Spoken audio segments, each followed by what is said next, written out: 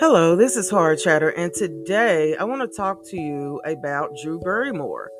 She is there's videos online circulating that she last reports alleging that she has said she wishes her mother was not alive. And what surprised me was the reporters that she is blasting is the Daily Mail.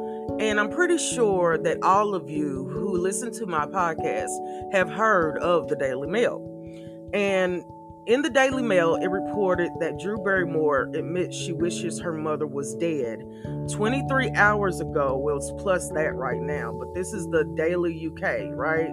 Drew Barrymore admitted that she wishes her own mother was gone while detailing the tumultuous childhood and her struggles to grow. And it goes on to say some more vulgar stuff, which I'm not even going to read. But, one thing that I have always admired from Drew Barrymore is the fact that she came and rose above her childhood, which was a very dramatic time.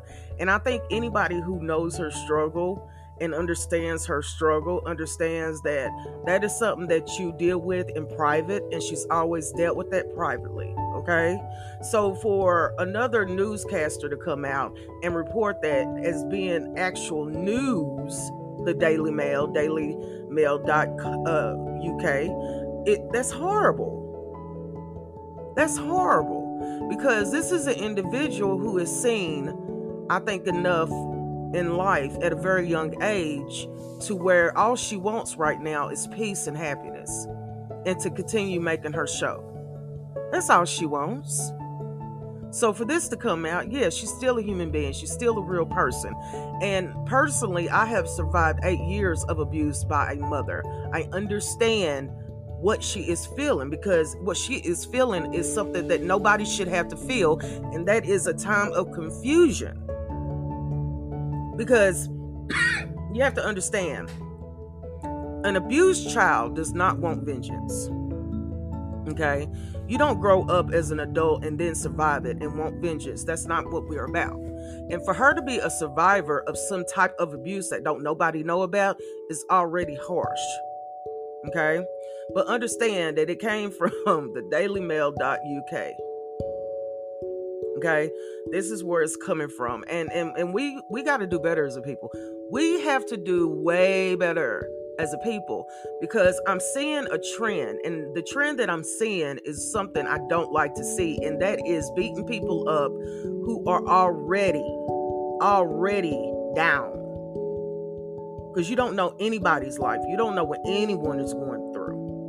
So just to add that, it's ridiculous, y'all. And you know what? I pray that people have enough common sense to know what's false and what's not false. You know what I'm saying? I would have never, if I read that, until now, if I had read that, I would have been like, that didn't happen. All the time she's talked about her life, I've never heard her say that she wishes her mother was dead. So then you create this rift that you have no idea. You create a rift in a family that was minding their own business. And it's sick, Daily Mail, that you have to lie. That you have to lie on somebody to get attention. And that's what happened. So until the next time, this is Hard Chatter. I thank you so much for listening.